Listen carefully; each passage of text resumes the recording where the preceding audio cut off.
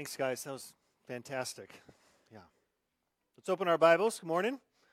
Revelation chapter 12. I want to say thank you all for the feedback on my mustache this week. That's been terrific. I just couldn't do it.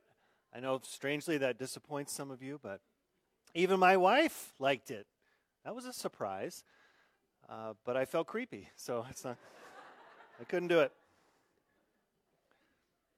Yep. Revelation chapter 12, verses 1 through 17.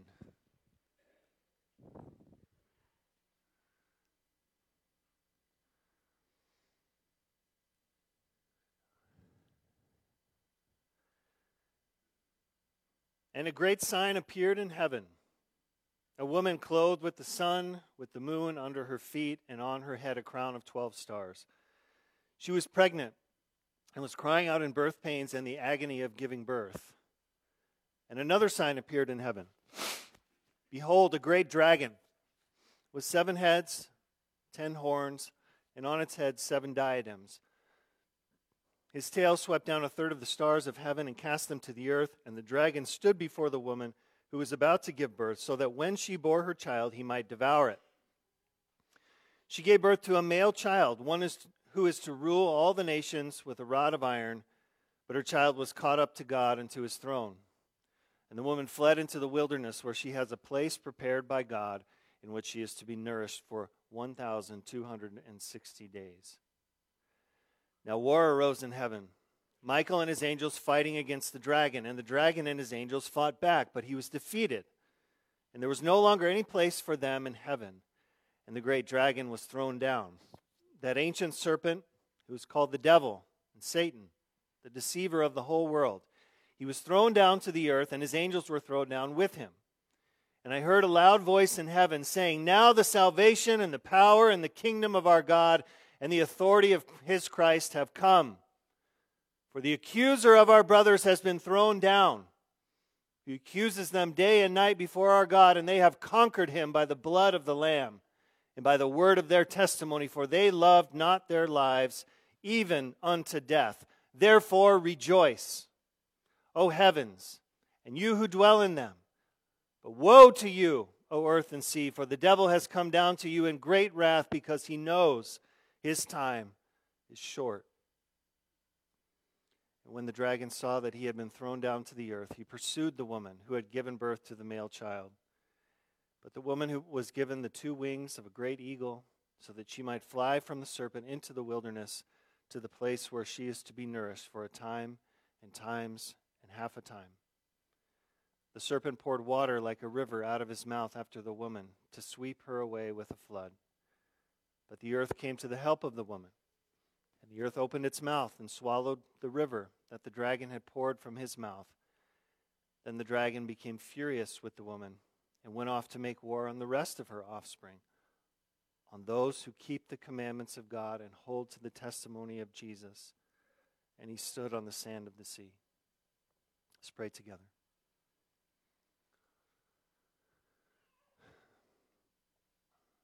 Father, it is encouraging to sing and to know that we are almost home. Lord, we are weary.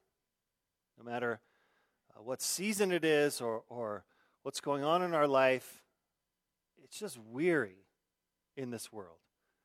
It's hard. It's fallen. It's broken. It pushes back against us. Every time we want to do something good, Lord, it just feels like there's opposition.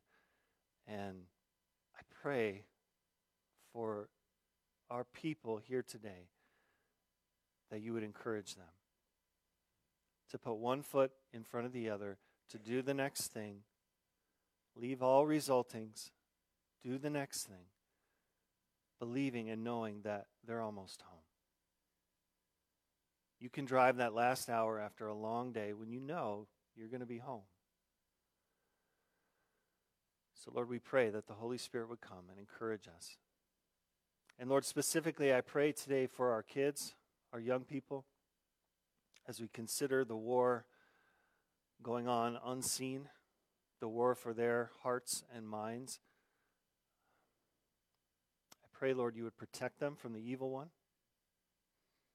I pray that they would trust their mom and dad insofar as they are leading them to Jesus and parenting them according to the Bible. I pray they would see the evil in this world. They would see the deceptions and schemes of the evil one. They would not be unwise but wise. And Lord, I pray that they would be comfortable being different. I pray that they would be comfortable being pilgrims and aliens and sojourners in this world. It's such a temptation to want to fit in. And we can't if we're going to be a Christian. And I pray that they would be, and that they would be very comfortable being different. Because when we are more like you, Jesus, when we are more we are living according to your word, we are more like the people in heaven. That is our family. That is our home. That is who we're meant to be like, not necessarily the people here. So I pray, Lord, for their lives, that you would be raising up a generation for whatever challenges that are coming. We don't know exactly what they are, but equipped and prepared and grounded in the Word of God. We ask your blessing on this message and this time. In Jesus' name, amen. Well, this is the heart of Revelation, the heart of the book, the war between the dragon and the lamb. If you're a Christian, this chapter is a summary of your victory. It is. So let me just get this out of the way off the jump. To any of you who are not with Jesus today, or you're not sure you're with Jesus today, the only way to conquer your sin, the only way to conquer your coming death, the only way to conquer judgment and wrath that is coming after your death, the only way to conquer the devil, your adversary, is faith in Jesus Christ. That's it. And you have to choose a side. You have chosen a side, one way or the other. Let me just say, there's a reason you're here today. There's a reason you're listening. God brought you here. It didn't just happen. So don't waste the opportunity that He's given you. The time is short. Today is the day to trust in Jesus Christ as your Lord and Savior, if you have not done that. Because there's a war going on for your soul. I know some of you are not right with God today. Get right with God. Get right with God. Don't play around. Believers, here's what I need you to know when it comes to the spiritual war we're waging every day. You are not on defense, you are on offense. Tracking with that? You're not on defense in this war, you're on offense. Now let me go to Matthew 16:18, and I want to just feel your reaction to it, okay? Here it is. And I tell you, you are Peter, and on this rock I will build my church, and the gates of hell shall not prevail against it. Okay, when I read that, do you instinctively think we're on defense? Okay, we're going to hold the line. We're going to get a good defensive stance. Okay, I'm a basketball player. That's how I think. Okay, good defensive stance. If you're football, okay, I'm a lineman. I'm going to hold the line. We're on defense. Hell's coming at us. They're going to throw everything they can at us, and we got to hold the line. That's what I tend to think when I read that passage. I tend to think like, yeah, we're on defense, okay? Hell, Satan, they're on offense. They're coming at us. I don't know why, but I've always read it that way, and that is not what that passage means. That is not what it means. We are on offense. I will build. That's an active verb. The gates of hell. Why do you put up gates? To keep people out. Hell is on defense. Satan is on defense. Can he keep the gospel from advancing into his territory? No, Jesus says he shall not stop him. Hell shall not, cannot overcome him. Jesus is always on offense. He's saying, by the power of my word and my spirit, I am building my church. By the power of the gospel, which is unstoppable, I am building my church, and I'm doing it in enemy territory. He is plundering Satan's house today. He is taking souls that belong to Satan in the kingdom of darkness, and he is bringing them to the kingdom of light. He's plundering his house, opening the eyes of the blind, softening hardened hearts, raising the dead in Jesus Christ. And if you are in Christ today, you have won, you are winning, and you will win. You have won, you are winning, and you will win. Saints, we're not on defense, we're on offense. Because we're with Jesus. He's always on offense. He's always moving. He's never passive. He's never on his heels. The gospel is unstoppable. It's really the only unstoppable thing. And when it meets the gates of hell, I don't care how high you build that wall. I don't care what you build it with. Jesus said, nope, can't stop me. But we don't think like that. We don't think like that. As I look at the church, I don't think we think like that. From an earthly perspective, it feels like we're on defense. So we need a heavenly perspective. Thank you, Book of Revelation. Praise God for a heavenly perspective. This is reality. Without it, we fear death, even though death is our victory. We fear tomorrow, even though tomorrow has been won. We fear the unknown, even though the unknown is God's best for us. Did you hear that? The unknown in your life, whatever it is, you don't know it, it's God's best for you if you're in Christ. Satan wants you to be anxious, fearful, passive. That's what he wants. Don't give him what he wants. When someone can't beat you, all they can do is intimidate you. I've been on enough playgrounds to know how that works. Okay, I've been on enough basketball courts to know how that works. All the guys who are talking trash, they're getting big, they're just, okay, puffing their feathers. Like, okay, I know they're not very good. They're just trying to intimidate you.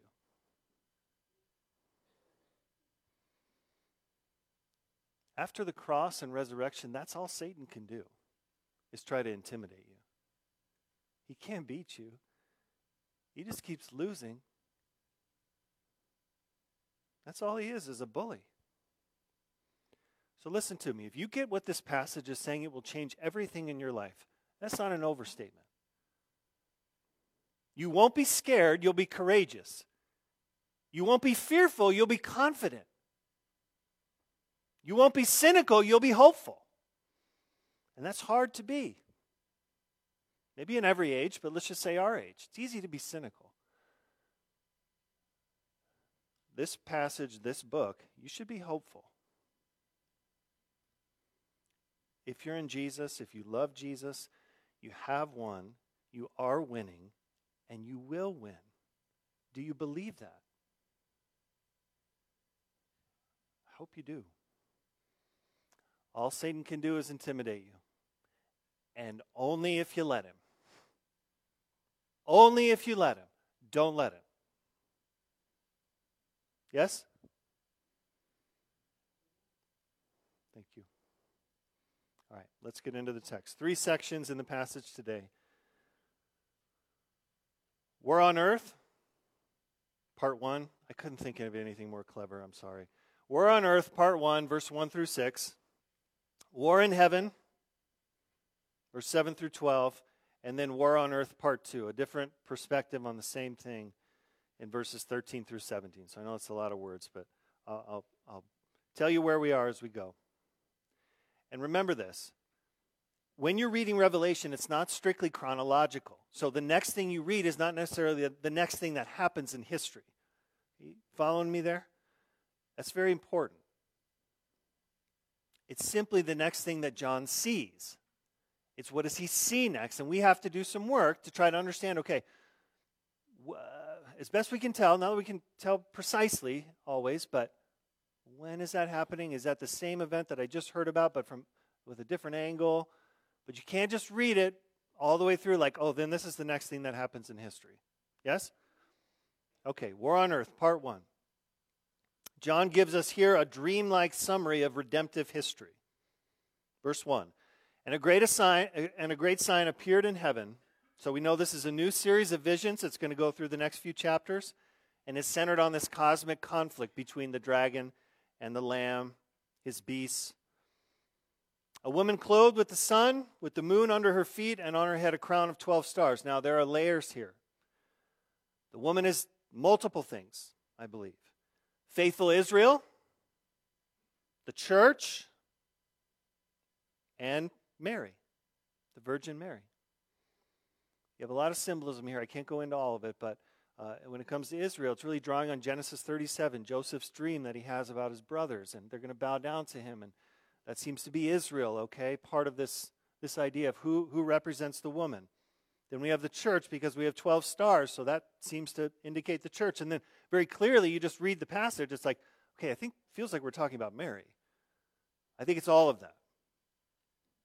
She was pregnant and was crying out in birth pains and the agony of giving birth. So Messiah is coming. Through the line of God's people promised to Eve, now fulfilled in Mary. That's why we have genealogies in the Bible. God is faithful. And another sign appeared in heaven. Behold, a great red dragon with 7 heads and 10 horns, and on his head 7 diadems. You're going to see this over and over again. Satan trying to counterfeit what is rightfully God's. Satan trying to be God. He wants to be God. That's kind of his problem. And so, okay, 7 heads, wisdom, 10 horns, power, 7 diadems, authority. It's all a weak imitation of our God. But that's what he's trying to do. His tail swept down 1/3 of the stars in heaven and cast them to the earth. Now, some see this as Satan winning over 1/3 of the angels to his side before creation. That's his pre-creation. I think that's possible, but more likely I think it refers to the saints. Intense persecution of the heavenly stars, okay, believers, on earth. And the dragon stood before the woman who was about to give birth, so that when she bore her child, he might devour it. So Satan he's just licking his chops. He knows what's going on. He's waiting for the Messiah to be born. He's ready there. He's just ready to devour Jesus. But what had already happened when Jesus was born? After he was born, what had already happened when Herod gave the order to kill all the male children under 2? Remember that? Matthew chapter 2. God had told Joseph and Mary to take the baby to Egypt, so that it would be fulfilled. Out of Egypt I called my son, and they would come back. But they would miss this terrible thing that Herod did, that Satan was behind. So who's playing chess and who's playing checkers here? Can you guess? God's in charge. Okay? From Satan's point of view, he's ready to devour the Messiah. God's like, oh, it's not going to happen. She gave birth to a male child. This is the incarnation. This is Jesus coming. Who is to rule all the nations with a rod of iron. But her child was caught up to God and to his throne, resurrection, and ascension. Satan loses, God wins. And the woman fled into the wilderness, where she has a place prepared by God, in which she is to be nourished for 1,260 days. After the ascension, the church, spiritual children of the Messiah, enter a time of testing until his return. And God, like a tender mother, just notice that word, nourished. It's just a motherly sense that he's taking care of you. He's taking care of you. He's providing for all your needs. He knows what you need. He's going to provide. That's War on Earth, Part 1. War in Heaven. War in heaven. John's perspective changes. We see the same battle, I believe, but the same moment in time from a different camera angle, a different perspective, from a heavenly perspective. You guys remember the big storm we had last year? You know, it's almost a year since that happened. Is that crazy? And one of the interesting things was talking to you guys, everybody had a little different perspective on that storm. Everybody saw it from a little bit of a different angle. I was standing at my window, and I felt like I was looking at Mordor out the window. And my wife is saying, come downstairs to the basement. I'm like, yeah, I think I'm going to listen to that in this case. Not before I grab some Cheez-Its, because you don't know how long you're going to be down there. You need snacks. So that was my perspective. Some of you are crazy. You just drove right through it. You're psychotic. You drove through the derecho, and you're like, oh yeah, cows are drifting past, barns are drifting past. You're sitting somewhere over the... You're just singing along, praying along as you go. Some of you pulled over under a bridge and just laid on the floor of your car and saw crazy stuff. Same storm, different perspectives. It's important you understand that's what is happening with the Apostle John. God is giving him different perspectives often on the same thing. We're going to see that even more as the book unfolds. We get to the end, the vision of the end, the heavenly city coming down. Otherwise, it can be very confusing. Okay, I feel like we're kind of talking about the same thing, but are we? We have to be discerning. It's not easy, but that's what's happening. Verse 7. Now war arose in heaven, Michael and his angels fighting against the dragon, and the dragon and his angels fought back. But he was defeated, and there was no longer any place for them in heaven. Now, some would see this as referring to the original fall of Satan and demons before creation. And when you read it, I can understand, absolutely. That's kind of how I was taking it. I think that's possible. But it does seem more likely this is the war that took place at the crucifixion and the resurrection. And I get that largely from context. It seems like we're talking about salvation. It seems like we're talking about redemption. We're talking about the blood of the Lamb, conquering through the blood of the Lamb, holding on to your testimony, throwing Satan out of heaven because there's no longer any place for him to accuse because Jesus has died for our sins. So that seems more likely. Now, was there probably a battle before creation? Yeah. It seems like God doesn't tell us much about that. I think probably here we're talking about what was happening at this great redemptive moment of the cross and resurrection. I just want to pause for a minute. This is a beautiful aspect of the gospel.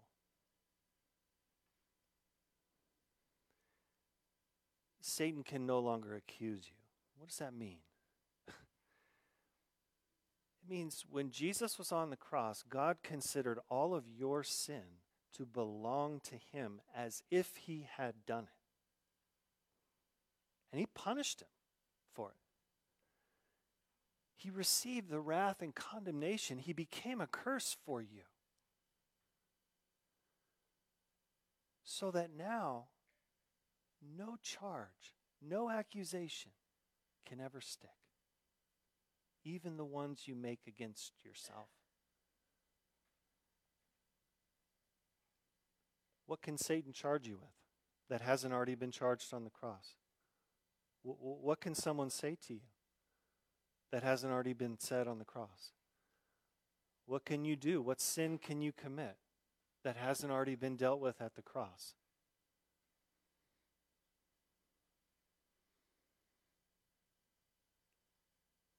No one can bring a charge against God's elect that will stick, even you. And sometimes we're our own worst accusers, aren't we? The loops that play in our minds. Not with the gospel. It answers every charge. It answers every question. So I would just say to some of you, do you feel the weight of guilt? Are you feeling tired of carrying that around? Accusation after accusation, maybe coming from yourself? lay it down. Lay it down. That's why Jesus came. He doesn't want you living like that. He doesn't want you living like that. And when we do, we really make a mockery of the cross.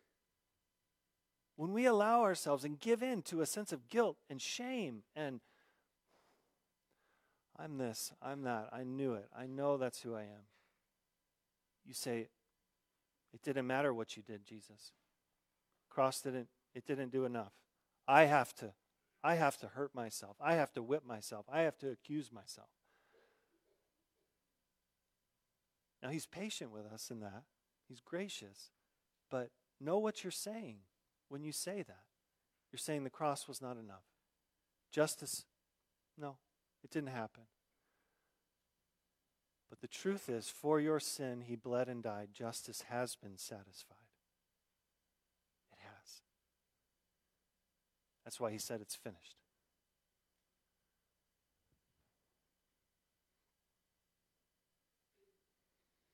Verse 9. And the great dragon was thrown down, the ancient serpent who is called the devil and Satan, the deceiver of the whole world. He was thrown down to the earth, and his angels were thrown down with him. Just a cross-reference for you. Jesus in Luke 10 says that he saw Satan fall like lightning from heaven. I think this is what he's talking about. And I heard a loud voice in heaven saying, now the salvation and the power and the kingdom of our God and the authority of his Christ have come, for the accuser of our brothers and sisters has been thrown down, who accuses them day and night before God. You remember the devil in Job, in the presence of God, having the conversation about Job. You remember in Zechariah 3, the devil talking to God about Joshua, the high priest who had the dirty clothes.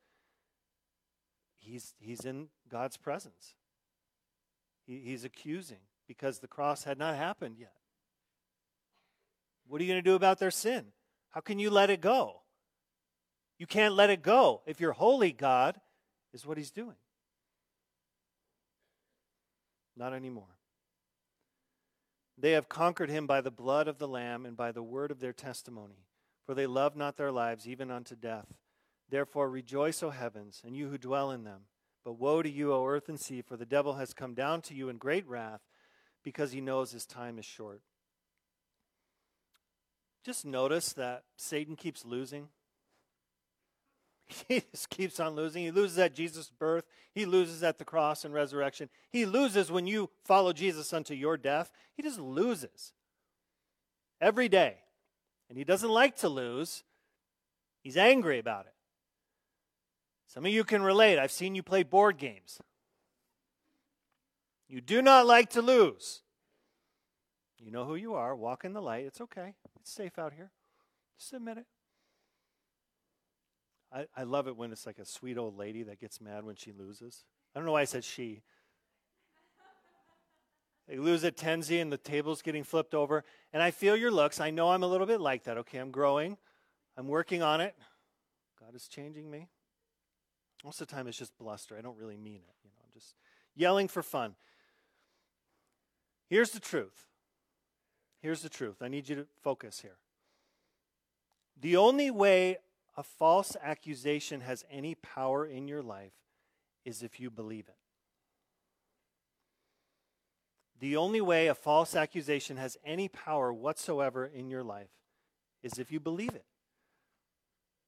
The only way the devil gets any victory in your life is if he gets you to own something that's not true.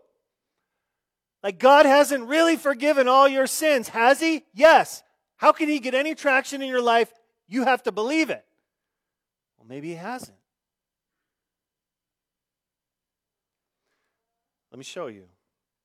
If I accuse Debbie here of stealing my car, she knows that's not true. Right? Right? Okay. The only way that could get traction in her life is if she started to question it, like, well, maybe I did. I don't have a great memory. What did I do yesterday? No, that's just hypothetical. It's just hypothetical. I'm not sure, did I? But if I were to accuse her of like sabotaging the ceiling fan because she gets cold, that might stick a little bit. That charge might be, Maybe I did. Only if you let it stick, knowing that it's false, will it have any power in your life. This is the game Satan and his demons are playing. Accuse the people of God of things that aren't true and hope they believe it. Hope they swallow it. Hope they own it. Here's a few examples, I think, that play out in our lives. Number one, first, accusation. Now, there are many more, but I'm just going to pick out three. You can't understand the Bible. Some of you have been told by parents, siblings, other people, your own insecurity, you're not smart enough to get this. You can't handle it. It's too big a book. There are too many big words. It's too much theology. It's too complicated. And you believe it. And it's horse, you know what. It's a load of crap. You can understand the Bible. Do not believe that lie. You need to start fighting. You have the gosh darn Holy Spirit. Do I need to tell you that? Start fighting. Get on offense. Get off your heels. 1 Corinthians 2:12. Now we have received not the spirit of the world, but the Spirit who is from God. Why did God give us His Spirit? We might understand the things freely given us by God. Now, what does understand mean? It means to know, to grasp the meaning of something. There it is. The Holy Spirit has been sent in your heart so that you can grasp, you can understand, you can know the things God has given you in the Bible. The Bible is for you. Now, what kind of sick God would speak to you in a language that you can't understand? He didn't. He put the cookies on the bottom shelf for you. That's what the Bible is. It's for you. Does it take effort? Yes, but what that is worth doing does not take effort. And there is nothing more worthy of your effort than understanding the Bible and knowing God more deeply. Yeah, it takes effort. But think about your kids when they're learning how to read and they can't pronounce a big word and they get stuck and they're like, I can't do it. What do you say? Yeah, you can't. Yeah, well, I guess you're not going to be able to read. Said no, parent. Oh, it's like we work at it. Let's sound out the word. Okay, let's keep moving forward into bigger and bigger sentences and paragraphs and books. Why would we think it's any different with learning the Word of God? Yeah, it is a new language when you become a Christian, but He's given you the Spirit so that you might understand. Do not give the enemy that power in your life to tell you you can't understand it. You can understand the Bible. Every single one of you. You can pray. You can share the gospel. It's a lie. And of course He wants you to believe it, because if you don't think you can understand this or you can understand me, you're out of the game. You're ineffective. You have no sword in your hand to fight.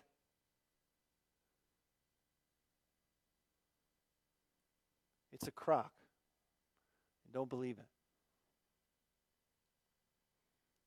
Some of you have, and it's made you lazy, passive.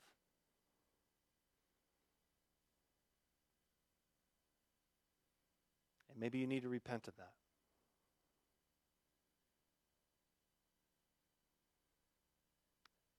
Because you believe Satan more than God. I can't do this. It's too hard. God's not a liar. Number 2, second accusation. What you do doesn't matter. What you do doesn't matter. And let me just speak to the ladies for a minute. Whether it's what you do outside the home, inside the home, the enemy would love for you to believe that what you're doing, it doesn't matter. It's not making any difference. God's not using me. Just the same thing every day. What's the point? That's a lie. And if I could guess, My guess would be it's easier to believe that lie for what you do inside the home rather than outside. Now, maybe it's both, but I think easier in the routines and rhythms and the ordinary things that you're doing in the home every day. And this is one of the lies of secularism. I'm just not saying men don't do anything in the home. I'm just saying, focusing on the ladies for a minute. That what you do in the home is pointless. It's unintelligent work. It's insignificant. The real significance is out there. Do not give that accusation power in your mind. Let's just pick some things, okay? Washing dishes, doing laundry, cleaning up, grandparents, parents, making sure your kids brush their teeth. This is fulfilling the great commandment. You're fulfilling the great commandment to love your neighbor as yourself. Jesus seemed to think that was a pretty big deal. Because if we don't care for our kids, how is that going to go? I mean, at a young age, they're not going to be able to stay alive. And then on from there, they need you. So whether you have a job outside the home or not, all of you have a huge job inside the home. You do. And that is exactly where Satan wants you discouraged.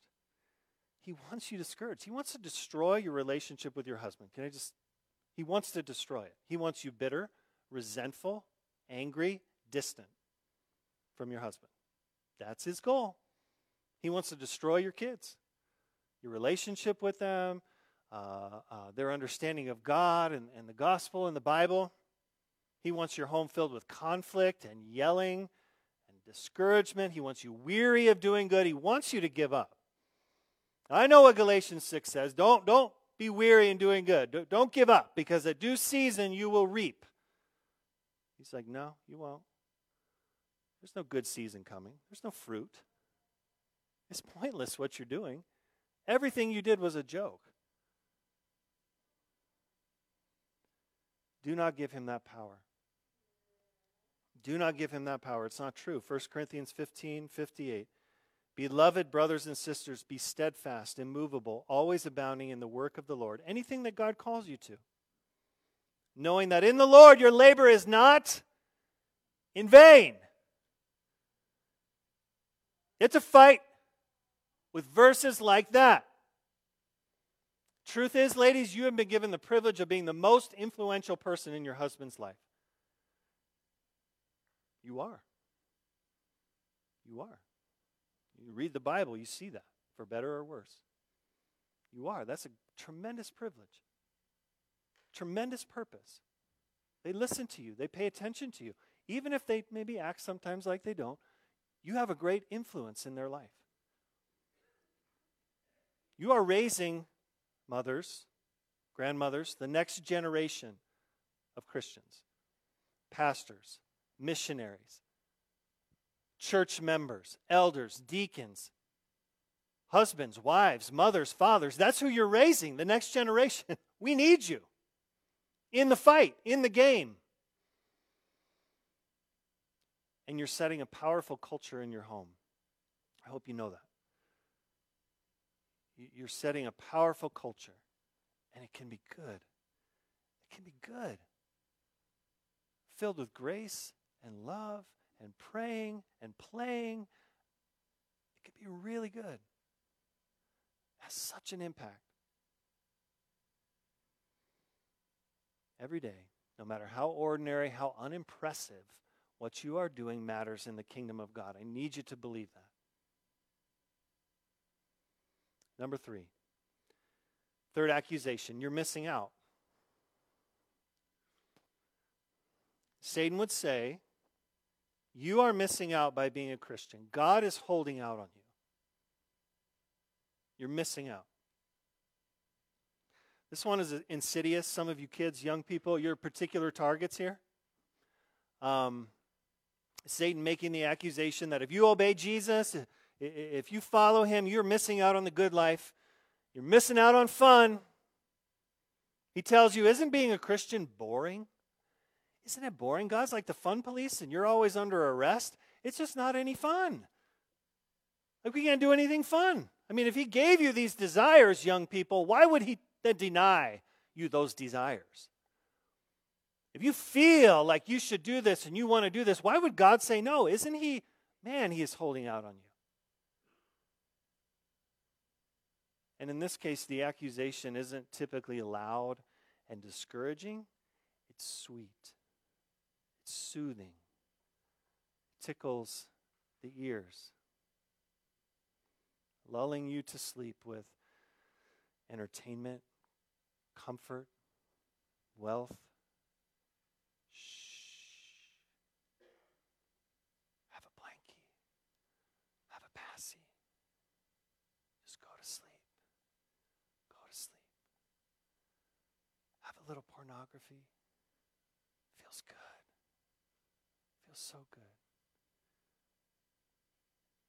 It's hard to be a Christian. It's really hard. It's really hard to obey, isn't it? Just enjoy yourself. Have a little fun. Why would God begrudge you that? Have a little fun. I know you thought of that person to have over and practice hospitality, but man, it's going to be so draining. It's going to be so draining. And there's the remote. It's right there. 4 hours of TV is going to be a lot better. Shh. Just go to sleep. Just go to sleep. It's not loud. It's not brutal. It's not yelling at you. He's just whispering. Just wants to lull you to sleep. And Satan works different in different places of the world, and I think that's a big part of his game here. It's not throwing you in prison. It's getting you out of the game with wealth and comfort and entertainment, passivity. Shh. Just go to sleep. Feels so good. It's so hard being a Christian. You don't need to do that.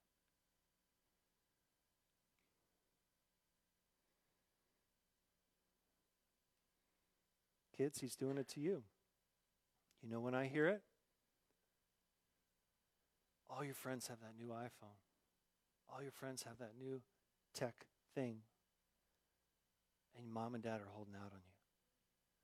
Mom and dad don't love you. They don't love you. God doesn't love you. So guilt trip them into getting it for you. That's a lie of the enemy. It's the same one he uses on grown-ups. God doesn't love you. God doesn't care about you. He's holding out on you. So just drift. Just drift. So much easier to drift than to swim up the current.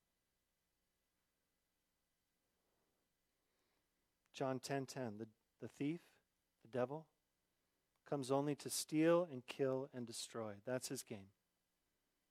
I came that you may have life and have it abundantly.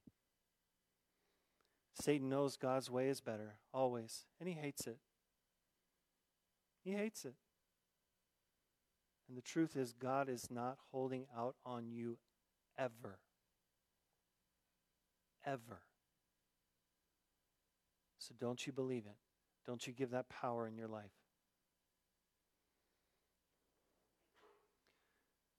Close here. War on Earth, part 2. Last section. I can't spend much time, but let's read it. Verse 13, and when the dragon saw that he had been thrown down to the earth, he pursued the woman who had given birth to the male child. So he's pursuing you like a roaring lion, prowling about, seeking someone to devour. He couldn't get to Jesus, couldn't devour him, so he's going to try to devour you. But the woman was given 2 wings of the great eagle so that she might fly from the serpent into the wilderness. That's where we are. To the place where she is to be nourished for a time, in times, and half a time. So this time of testing that we're in, between Jesus' comings. The serpent poured water like a river out of his mouth after the woman. Deception. To sweep her away with a flood. But the earth came to the help of the woman. And the earth opened its mouth and swallowed the river that the dragon had poured from his mouth. So God is protecting you spiritually. Then the dragon became furious with the woman, went off to make war on the rest of her offspring. And here's who we're talking about. Those who keep commandments of God and hold to the testimony of Jesus. Look at how awesome this is. Satan cannot beat you. He harasses you, closer fellowship with Jesus. He persecutes you, closer fellowship with Jesus. He kills you, perfect fellowship with Jesus. That is awesome. So I just want you to go out today with a light heart. You cannot lose in Jesus Christ. You are winning in Him because He has won for you. Amen? Let's pray. Father, thank you for this good word today. It's just so encouraging that you pause and you tell us as we're in the fight, waging war, we feel it. Lord, even if we can't see it, we feel it. And I pray for my brothers and sisters that they would go away today with a lighter heart. Burdens would be lifted. Anxiety would be quenched. That they would know you love them, you are for them, nothing can separate them from your love. No charge will stick, even the ones that we make against ourselves, because Jesus has died, Jesus has risen, Jesus is coming again. Help us to sing now, Lord, and be thankful that our hope is found in the blood. We pray in your name. Amen.